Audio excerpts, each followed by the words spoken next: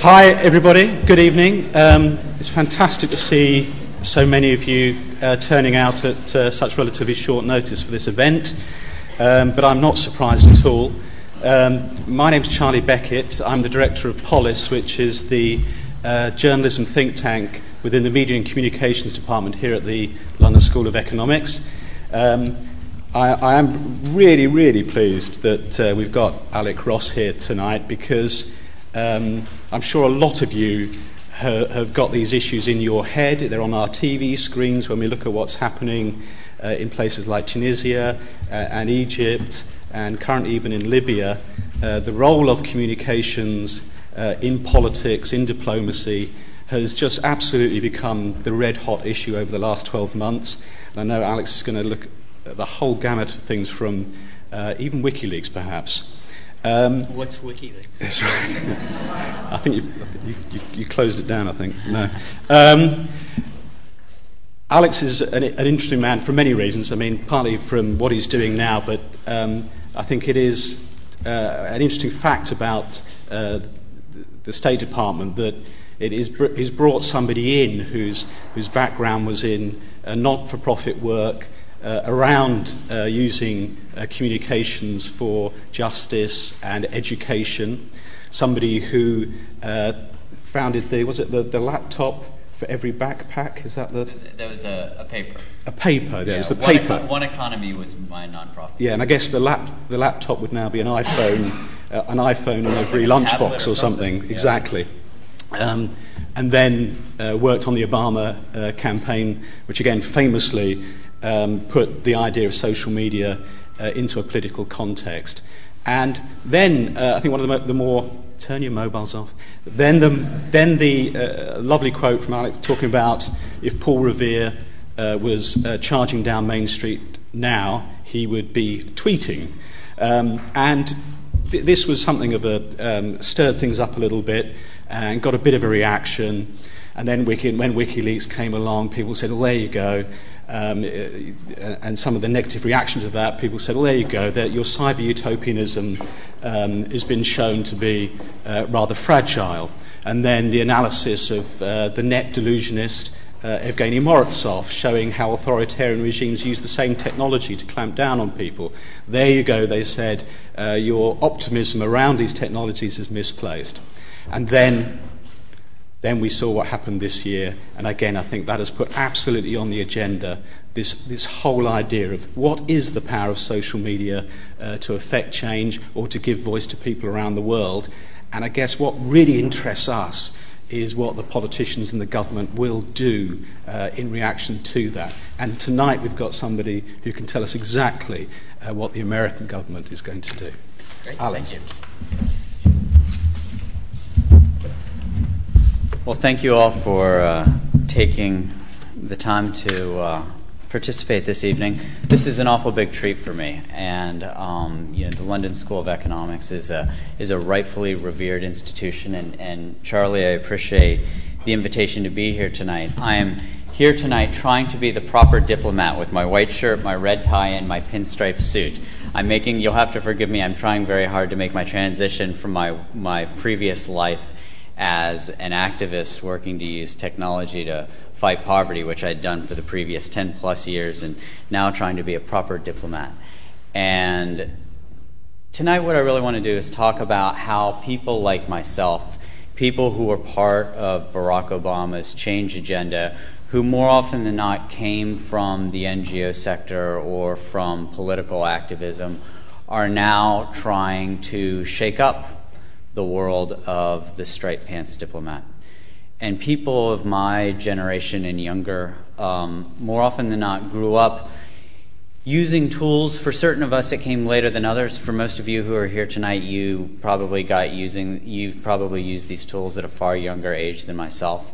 But part of what we wanted to do, beginning January of 2009, when Barack Obama became president, was to figure out how we could use these tools, which I imagine so many of you agree to be powerful, and make it part of a change agenda.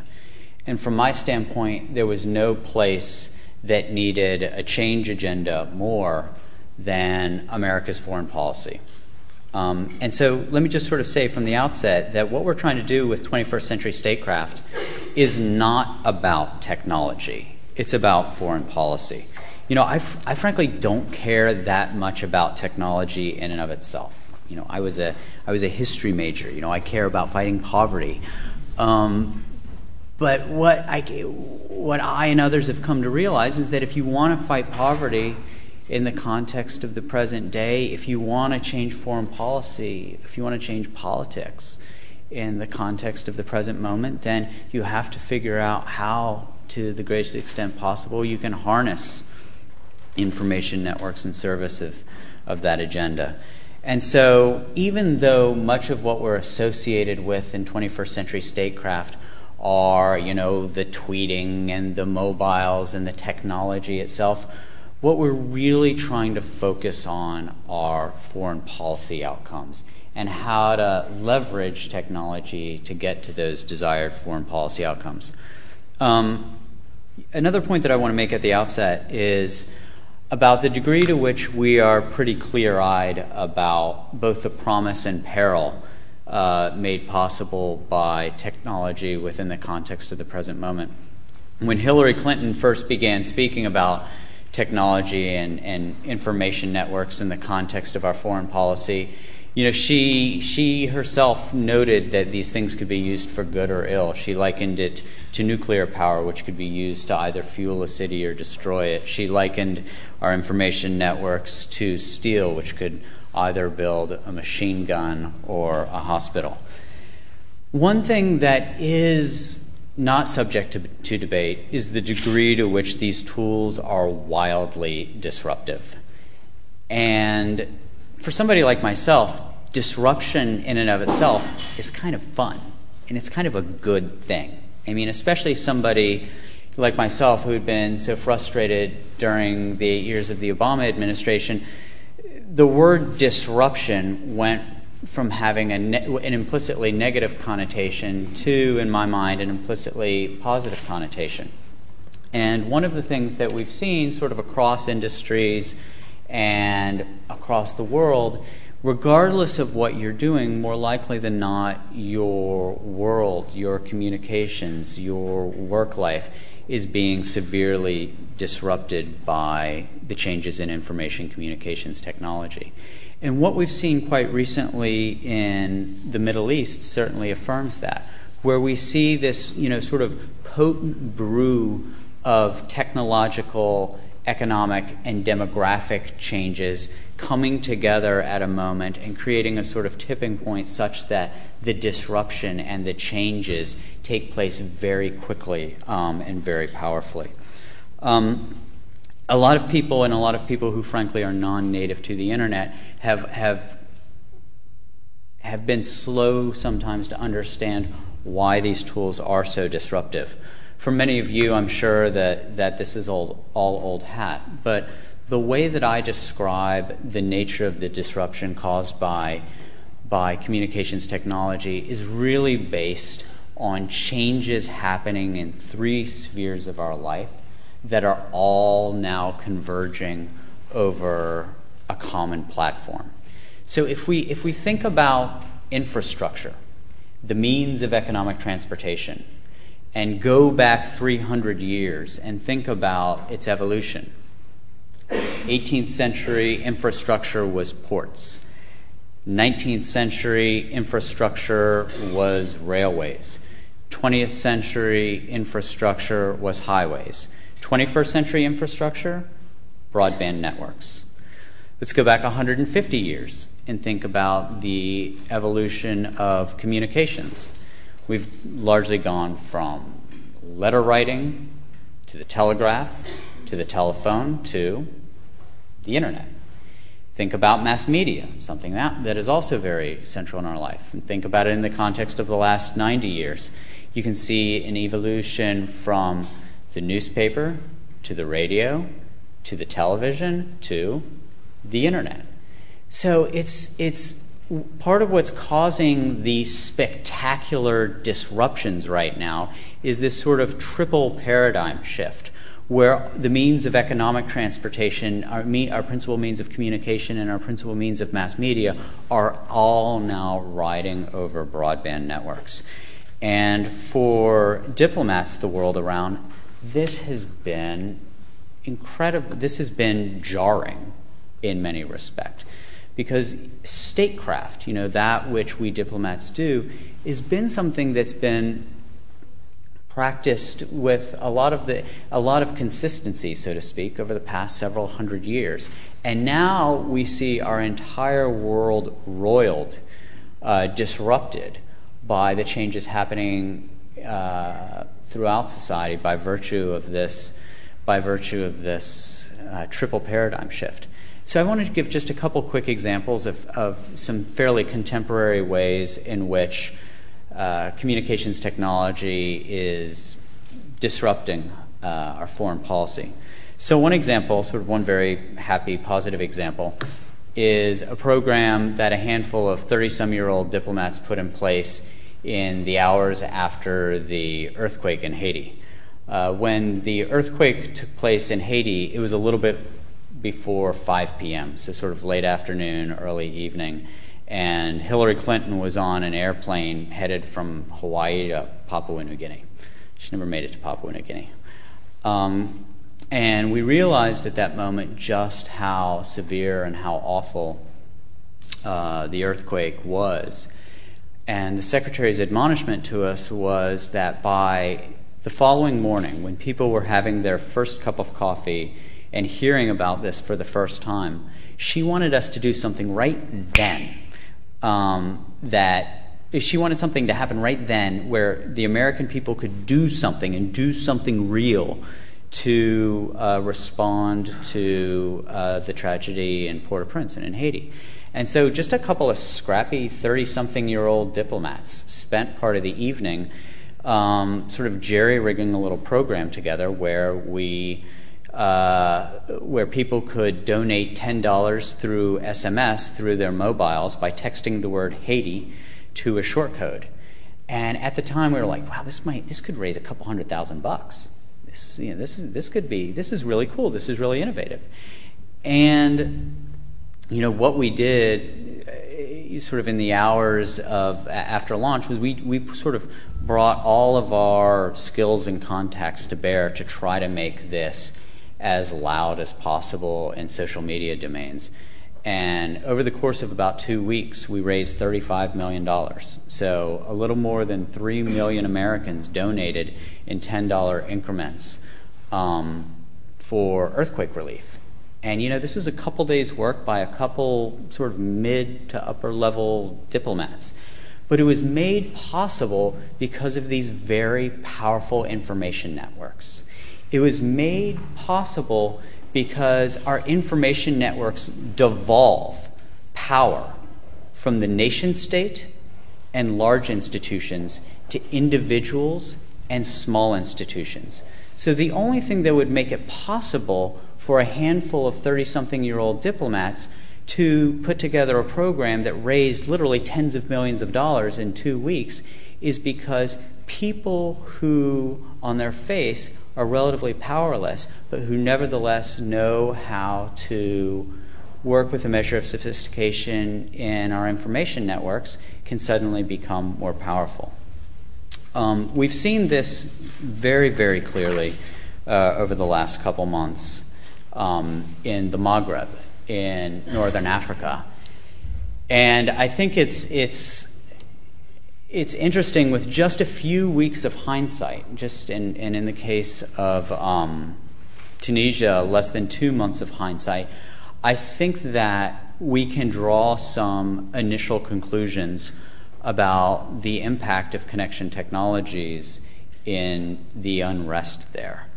So in Tunisia and Egypt, the thing that I want to say at the outset is that these were not, to my thinking, so-called Facebook or Twitter revolutions. There's been a lot of ink spilled, sort of pronouncing these things Twitter revolutions or pronouncing these things Facebook revolutions, particularly in the UK press. And I don't entirely buy that. I think that at the roots of these conflicts were things tied to a lack of economic opportunity, a lack of democracy, high levels of dismay with the ruling families, frustrations with corruption, and such things. So I really think that that is what was at the heart of these revolutions, and that, point in fact, they weren't social media-based revolutions, they were people-based revolutions. Now, all of that said, I do think that connection technologies clearly did play 4 very powerful and important roles. Number one, it served as an accelerant. Movement making that historically would have taken months or years, we saw compressed into a matter of weeks. So in Tunisia, for example, from the day that a young fruit seller set himself on fire on December 17th as an act of protest, to the day that Ben Ali got on a private jet and flew to exile in Saudi Arabia, was 5 weeks. And what's interesting is if you really dig in and you really look at the analytics and do the diagnostics, what you can see is the remarkable degree to which there was movement building and movement making taking place over social media that was compressed. And so social media may have not made the revolution successful, but it sure made it faster. Now, in the interest of being clear-eyed about these things, the fact that these are open platforms, the fact that the organizing was taking place over fairly commonplace media and fairly commonplace social media applications also makes it all the easier for governments, security services, actors with malignant intentions to infiltrate, monitor, manipulate, surveil what happens on the platforms. Nevertheless, what we clearly saw in Tunisia and in Egypt was that the will of the people was certainly greater than the nation-state's ability to exploit them using that media. Number two, we're seeing changing information environments. One of the fascinating things about Tunisia and Egypt is to see the degree to which people brought a very high level of sophistication. Even people of very low incomes and low literacy levels brought an enormous amount of sophistication to what the information environment was in their country. And this personally doesn't surprise me that much. When I started my NGO, I started it in a basement 11 years ago, and there were 3 of us with less than £1 in our pocket. We had nothing but sort of a hope. We had nothing but hope. We sort of had a concept in search of an idea that we could use technology as a way of helping people in poverty build assets and enter the economic mainstream. And part of how we grew from being, 3 people in a basement with no money and no rich uncles and no fancy contacts over the course of 8 years into a global NGO with programs in 15 countries and on 4 continents was not because we were so smart or we were so sophisticated, but it was because the people themselves to whom we were helping to bring the tools, they were so sophisticated about them. So the growth of my nonprofit over 8 years was built on this sort of anti-paternalism about the use of technology in low-income communities. It presumed that people of low incomes and of relatively limited literacy in technology-scarce environments, if exposed to these tools, would adopt and adapt to them rather quickly for their purposes. That is how I went from being one of 3 schmucks in a basement to running a very large global organization in 8 years. It was because of the people who were actually driving these programs. And we saw this in Tunisia and Egypt, that citizens themselves were remarkably sophisticated about their information environment, and they then could help drive the organizing, and they could help drive the media coverage that was taking place there. I would argue that the roots of this have actually nothing to do with the internet itself, but rather in pan-Arab satellite television. So Al Jazeera, BBC, CNN, when satellite television began to become available a few decades ago in the Middle East, that had an impact of significantly broadening the information environment in these countries. I was doing a DVC with a group of Moroccan bloggers the week before last, and a Moroccan librarian told me that pan-Arab satellite television opened a wider world to the people of the Middle East, and social media and the internet then gave them the means to do something about it. And so what's interesting to me is to see the degree to which the information environment in the Maghreb has been significantly disrupted, first by pan-Arab satellite television, then by the use of these tools. And in Tunisia, for example, very few people were paying attention at all to what was going on in the first weeks of the conflict.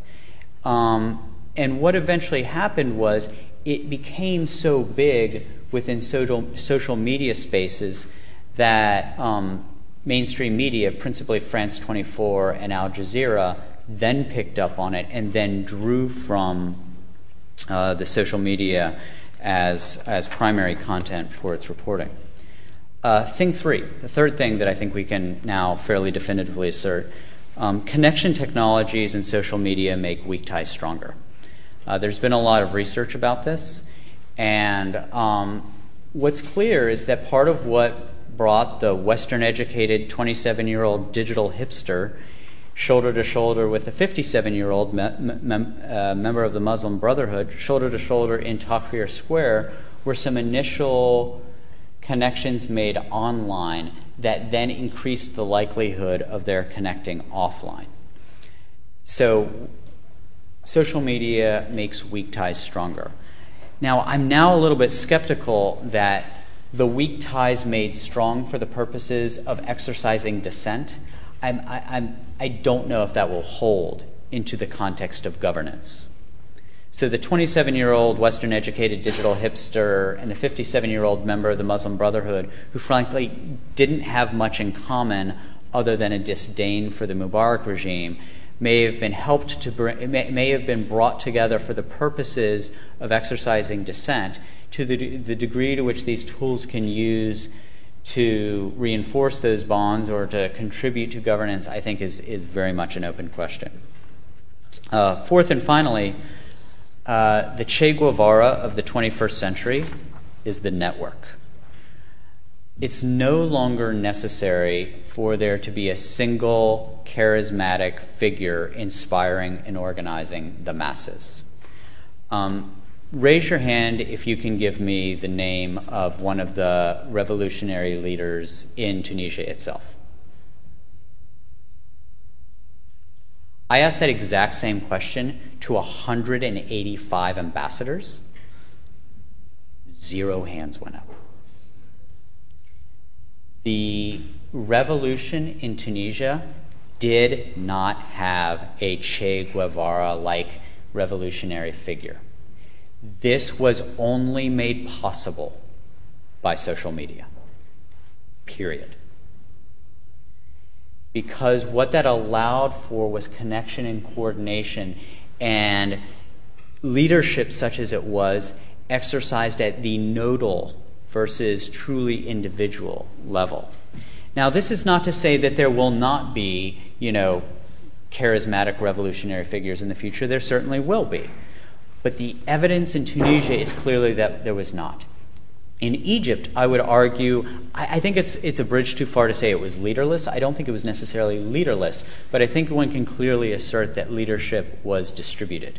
And I think that, if you look at what Wael Ghonim said, I think it was very compelling. There was a moment where everybody people wanted to build a statue to Wael Ghanim and sort of pronounce him the leader of the Egyptian revolution.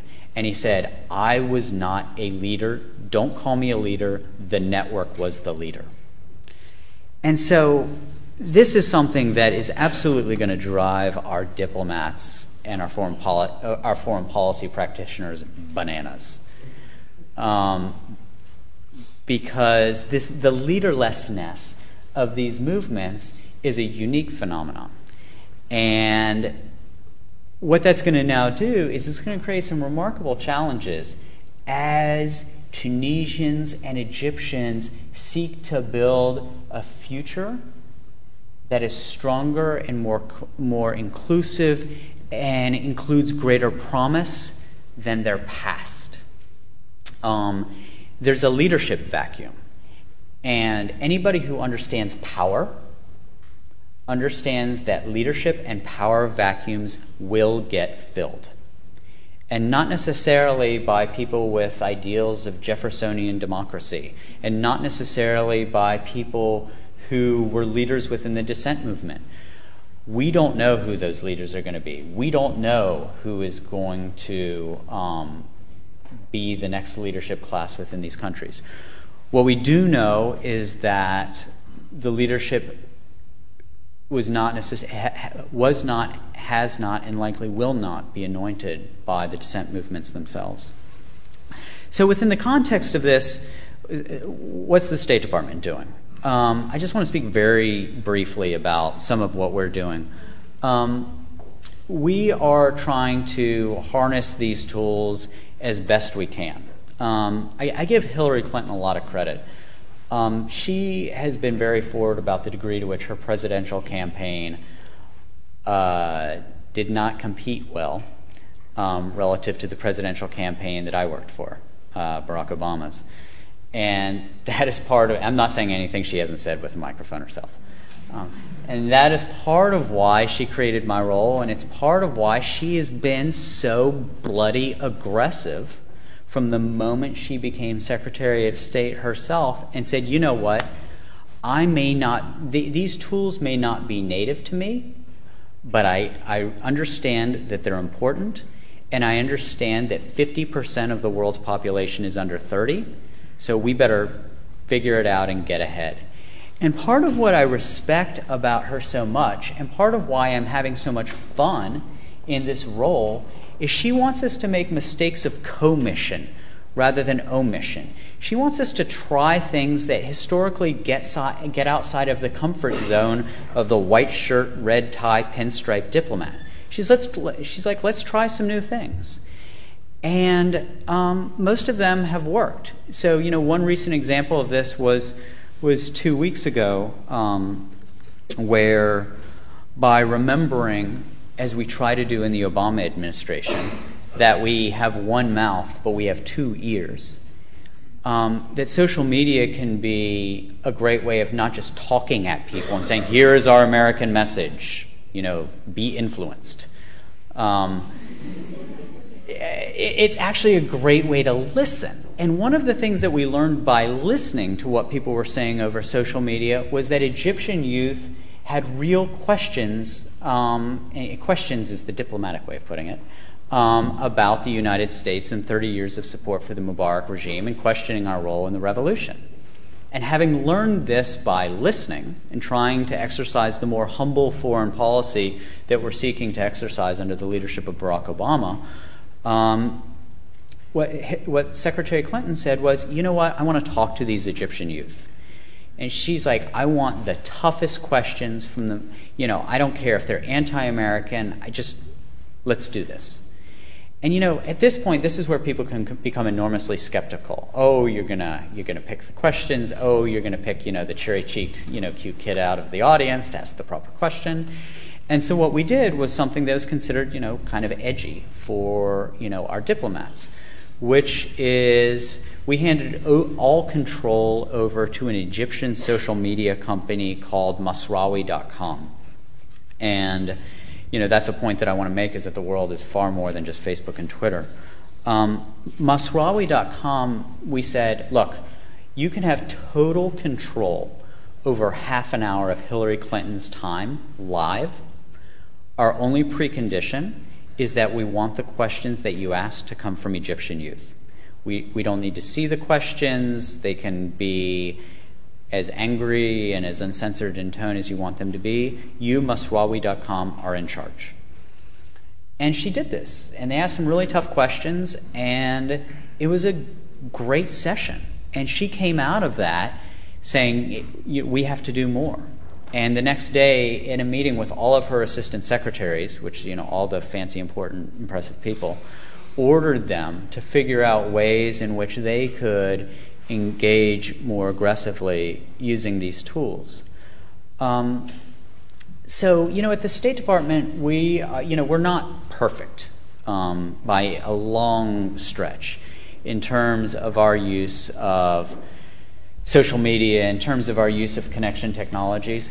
But what we have been is very edgy. And what we have chosen to do is make mistakes such as we have of commission rather than omission, and try to do so not to conduct foreign policy as perhaps as its caricature, which is getting a message out, influencing audiences, commanding and controlling things, but as a way of listening, and as a way of, to the extent that we do want and need messages to get out there, to do so with it being completely disintermediated by the mainstream media, so that it reaches people in their native language, sort of unfiltered and real. And as such, people may not always like what we have to say, but it'll be coming directly to them and in our own voices. So with that, I'll shut up and would welcome taking some questions if any of you have any. Thank you.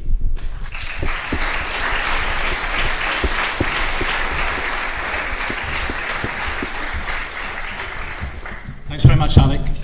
Completely forgot to say that if, like me, you're tweeting this event, we need a hashtag.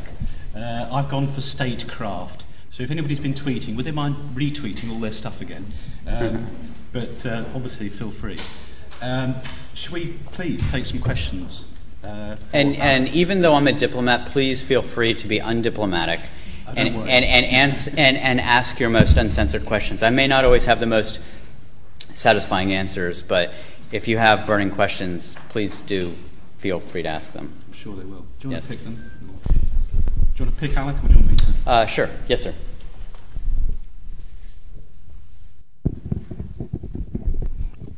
I'd like to go back to Hillary Clinton's internet freedom speech, where she made a lot of references to the Cold War. Early on, I thought it was an error, but more recently in a testimony to the U.S. Congress, she said that the United States is losing the information war. Yep.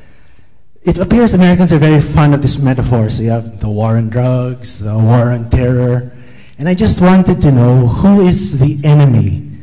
Is it China? Is it dictatorial regimes, or so on and so forth? Because if you portray others as the enemy in some sort of war, then they would be more resistant to all of these technologies that you're trying to bring forth.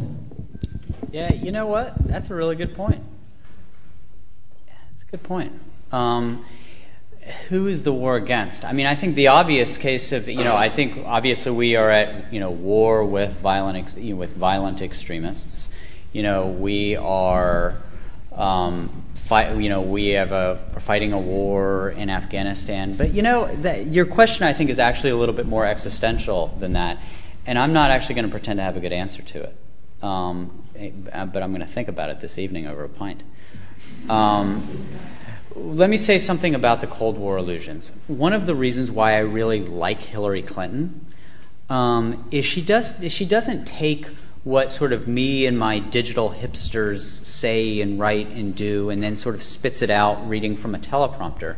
She internalizes this content and makes it her own. And in her first internet freedom speech, where she likened blogs to samizdat, and when she talked about regimes throwing up information blockades, keeping people from information and from personal communications, I think that reflects the sweep of her personal professional career.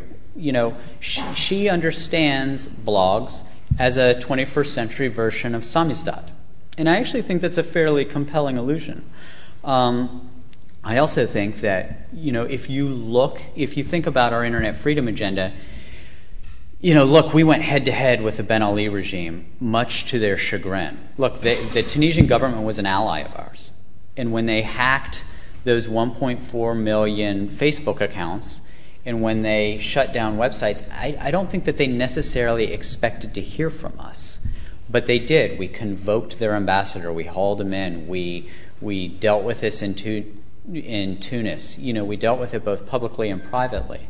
So in this case, I think instead of perhaps the war is less another nation state, but rather it is any government that would seek to, close down mobile networks or block off big chunks of the internet. It's a very good question. Yes, in the green jacket. Thank you for your talk. I just wonder, what effect this is really having, and just, in fact, alluding to one of the points you just made about the president of Tunisia. And basically, the problem with the State Department, problem with the president and his predecessors, obviously he's stuck with a policy that has been ongoing, a strategy that's been ongoing, and I think most of the Arabs in the street, I hate that phrase, probably think that basically America is just always in favor of stability rather than democracy, in favor of oil rather than of them. The Cairo speech and the difference between the hyped-up Cairo speech and actually continuing to allow Israeli settlements. And then, of course, you've got this current split between state and defense, which is all over our papers internationally, as to what you do about Libya. I mean, it's all very well using all these technologies, but if you appear to be dithering over a strategy, it doesn't really make much difference, does it? Yeah, so going back to what I said at the beginning, this isn't about technology, this is about foreign policy.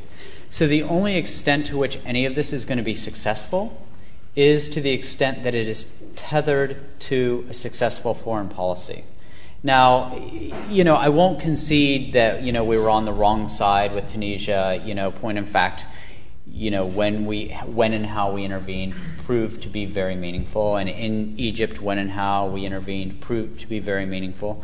What we have done and what we're going to continue to do is, on a set of values that we have, values like the freedom of expression, the freedom of association, the freedom of the press, what our intention is and what our actual practice is, what I actually do when I get to work, is hold our allies to the same standard as the countries with whom we have disagreements.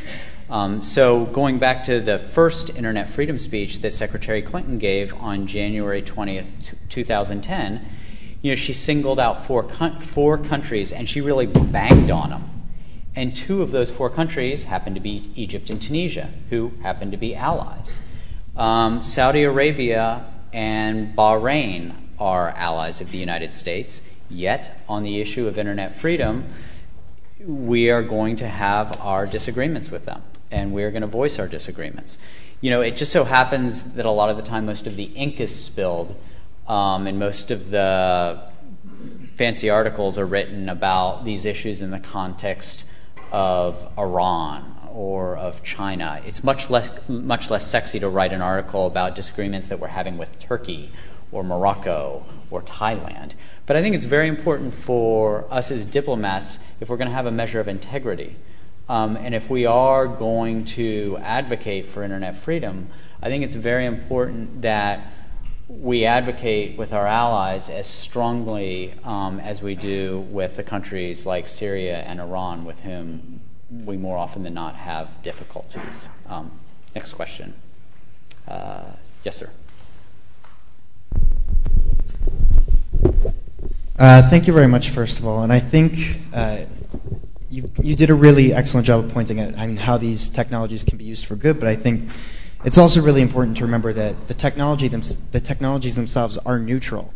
And I think you mentioned I say that all the time. Yep. Right. I think you mentioned at the beginning, how governments can use them to repress their citizens as well. But I think another issue is, sort of this, diffusion and proliferation. how its impact on things like terrorism, its impacts on things like crime, and how this makes it much more difficult to combat these. So I don't know if you have some views on where to take that fight. Yeah, I mean, look, this is a lot of people characterize me as a so-called cyber utopian. I haven't actually met a cyber utopian yet, but I would love to be one. Because the world would be far better if that were the case. But unfortunately, in my job, I do see a lot of the negative that technology helps make possible. Here's what technology does. Technology amplifies the existing sociologies on the ground. If what people want is democracy and to overthrow a dictatorial regime, if that's what people want, technology will give them tools to do that.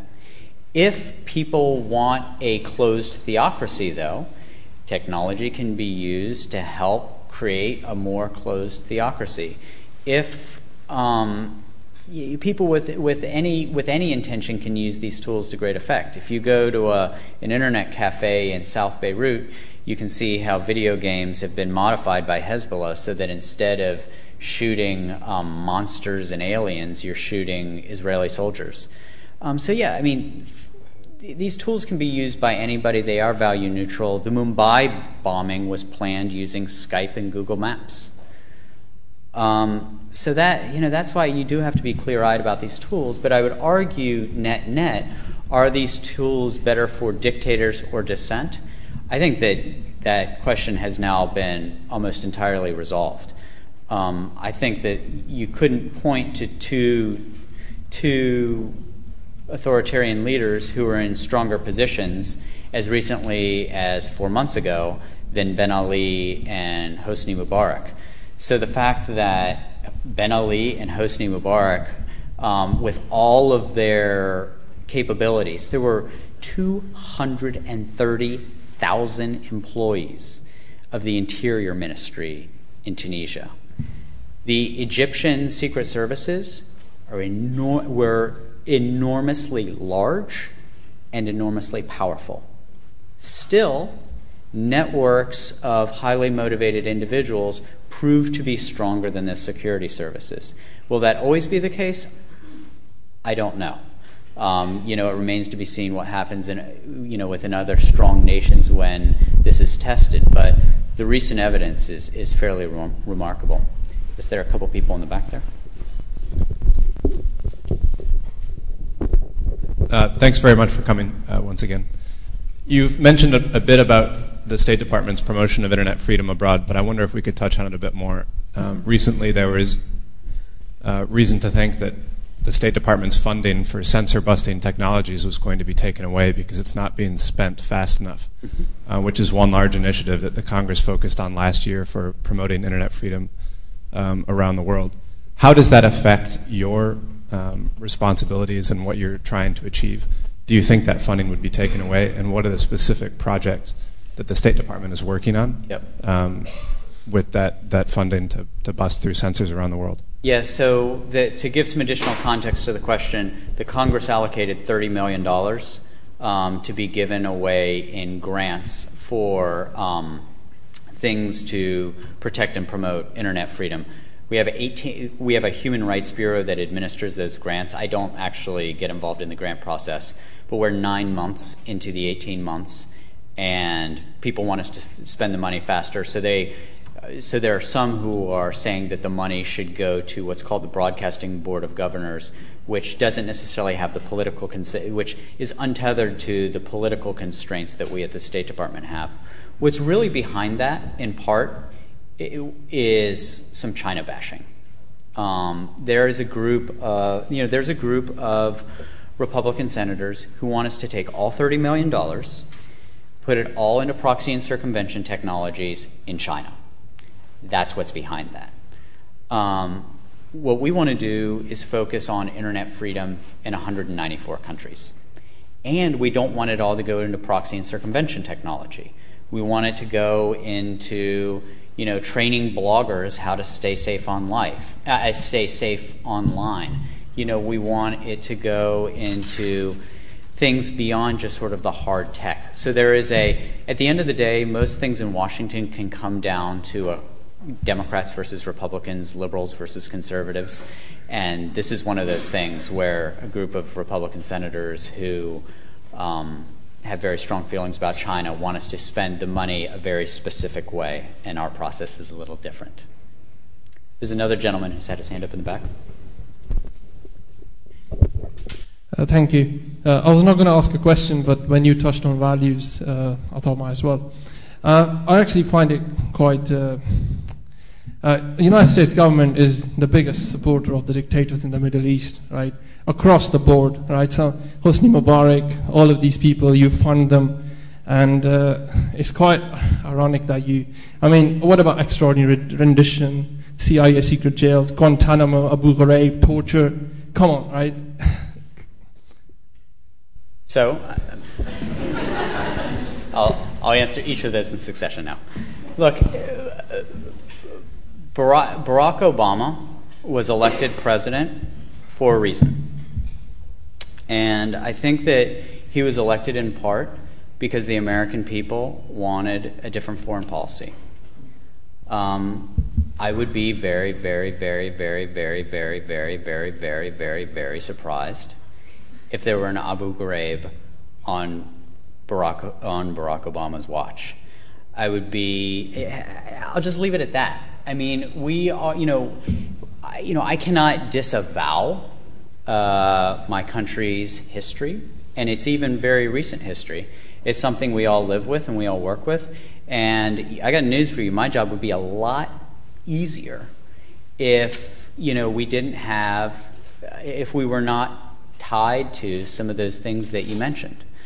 I'm very hopeful about the future. And I think, and part of why I'm hopeful is because even though change doesn't happen overnight, I think that there's been a very significant change in both the tone and conduct of our foreign policy. So I don't always feel great about our past, but I feel good about our future. Yes, up front. I'm just curious, this increasing potency in connection technologies, how do you see that affecting more authoritarian regimes like China? Yeah, so a couple weeks ago, Secretary Clinton described something she calls the dictator's dilemma. And essentially it's this. What she believes is that you can't just have a social internet, an economic internet, and a political internet and sort of pick and choose which one you want. Did I do that? Is that me getting the hook? You guys want me out of here? I'll wait just a second.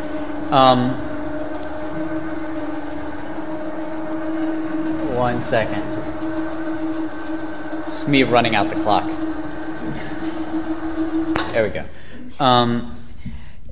When Hillary Clinton described the dictator's dilemma, what she said is that governments, for a period in time, can seek to control their citizens' access to information, but eventually it will catch up with them. Now, I personally take a fairly distinct view of China as it relates to this. China has going on a 500 million internet users. And it has 250 million, 250 million internet users under the age of 25. What I believe is that those citizens of China under the age of 25 are going to determine what the internet looks like in the future of China. Look, the United States will continue to speak out when we have problems with how they manage the internet. You can't search for my name in Beijing and get a result. They don't like me very much. You can't search for the words Hillary Clinton now and get a result after her last internet freedom speech. They're repackaging their algorithms so as to filter out all of those things where she's talking about an open internet. So, look, we're going to continue to speak speak up and speak out about that which we think is wrong.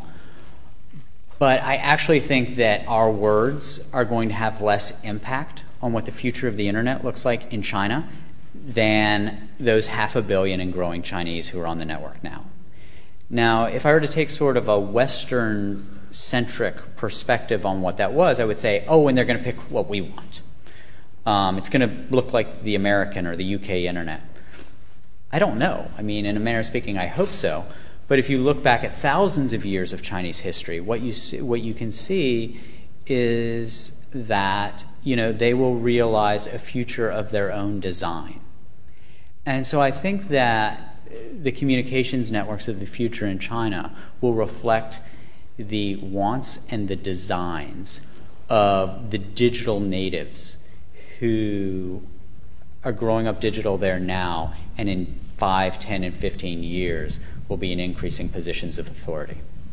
Got time for 2 more questions. Gentleman in the back.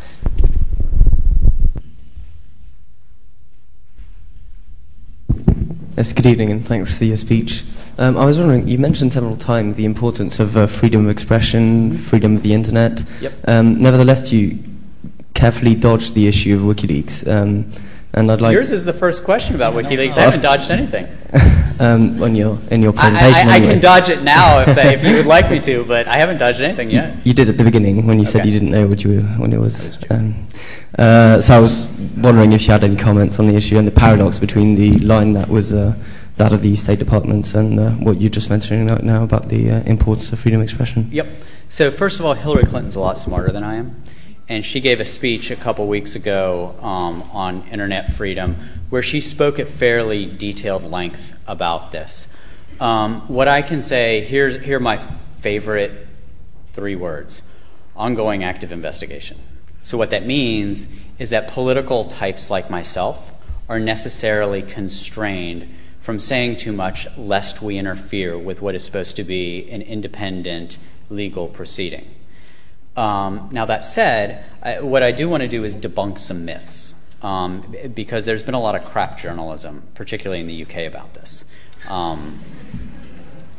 Thing 1, some people believe that the Obama administration, contacted Amazon and PayPal and such things and got them to take down WikiLeaks and to stop taking payments from WikiLeaks. That is not true. It's not. It's a fiction. Yet there has been an enormous amount of ink spilled in the blogosphere and social media and in newspapers in the UK. It's not true. Hillary Clinton made that clear in her most recent speech, where she said, "Let me be clear, the Obama administration has not asked for companies da-da-da-da-da-da." Now, it is true that certain politicians and pundits exercised their freedom of expression and asked them to do so. We have 535 members of Congress, one of whom, called Amazon, asked them to take it down, and they did. That cannot be attached to the Obama administration. There are 535 members of Congress. This was a member of another political party, and, Do you think it was helpful? Yeah. Did you think it was a helpful phone call then? I am going to reserve comment. And draw your conclusions as you see fit. Look, we spoke. It's not true. And other people are all wrapped up about this investigation. Here's what we believe to be true. We believe it to be true that 250,000 alleged cables suddenly are appearing on the internet. Now, for that to have been the case, it would have to have been extracted from someplace. It is reasonable, therefore, to presume that there should be some investigative process that takes place. That investigative process is ongoing. And so what I would do is draw conclusions from what actually happens. You see what I'm saying? And I will be delighted when this process is over and I can speak without the constraints of an active, ongoing investigation. One more question. Yes, ma'am. Your presentation pretty much laid out how these sort of social innovative ideas have helped, have done greater purpose for these societies that are struggling with their governments. And my fear is that these are fairly new movements. It pretty much originated, I would assume, in 2009, especially after the first incident that this appeared was in 2009 when Iranian election was rigged and that sort of thing went on. Anyway, so what I'm trying to say is that it's a fairly new mechanism for people to use to show their demonstration against their governments. And what happens after this? Because maybe they succeeded because it's new and nobody knows how to deal with them at the moment. But what do you think that should be done in order for this to continue, have the successes that it has had so far? It's a great question. So your fear is very similar to my own, which is that it is reasonable to presume that there are autocratic leaders the world around who've said, you know what, my friend Hosni, my friend Ben Ali, they were pretty strong, and look what these tools did to them. I'd better get these things under control in my country. And with the benefit of more time, and with the benefit of their being able to invest in technologies or develop policies that throttle back their citizens' ability to exercise the same kind of dissent that was exercised in Sidi Bouzid, in Tunis, in Suez, in Alexandria, and Cairo,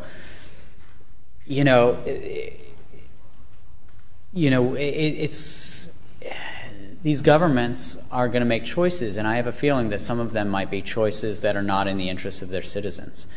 This is why it's so important for us to have an internet freedom agenda, anticipating that governments are going to do this. It's precisely at moments when dissent is not being openly exercised that we need to engage aggressively with countries to make sure that they keep their networks open and to make sure that they comport themselves in a way that has a set of international norms that allow for an open internet.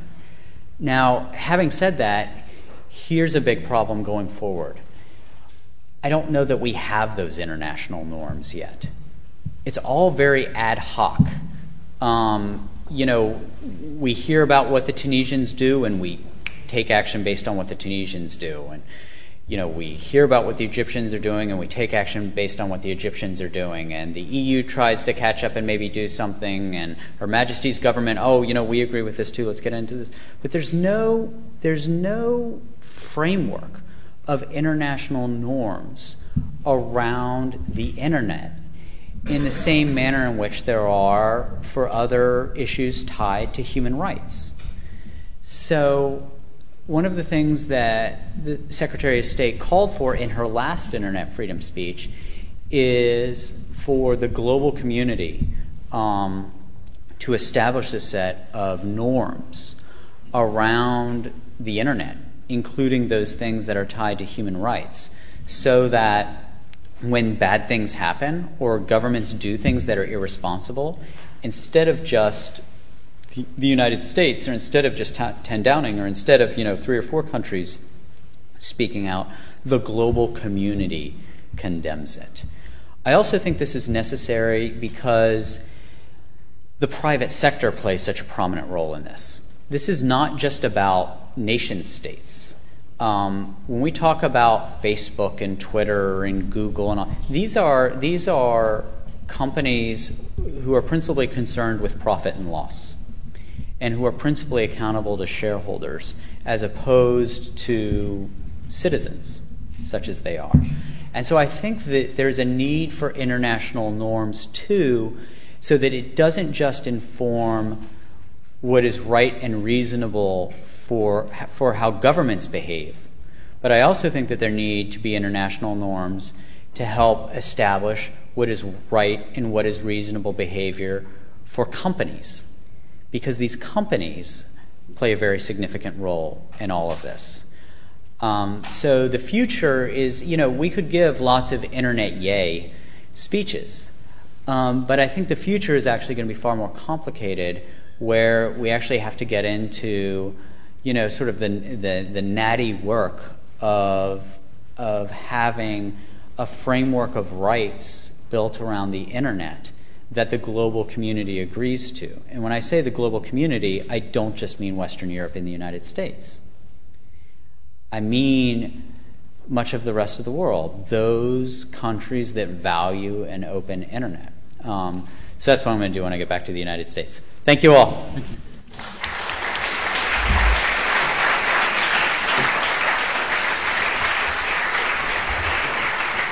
I just want to say,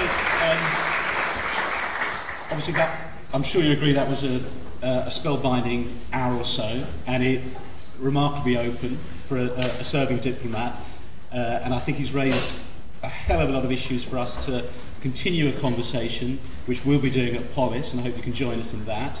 And I also hope that we can get Alec back perhaps in 12 months to see where exactly those issues are going, and possibly you might even bring the boss with you. She'll be here for the state visit. Exactly. So, just again, I think that was a fantastic. Keep following on Twitter. There's a fascinating reactions on Twitter to this as well. I'm very grateful that you spent the time with us. That was a wonderful speech. Thanks a lot. Thank you all.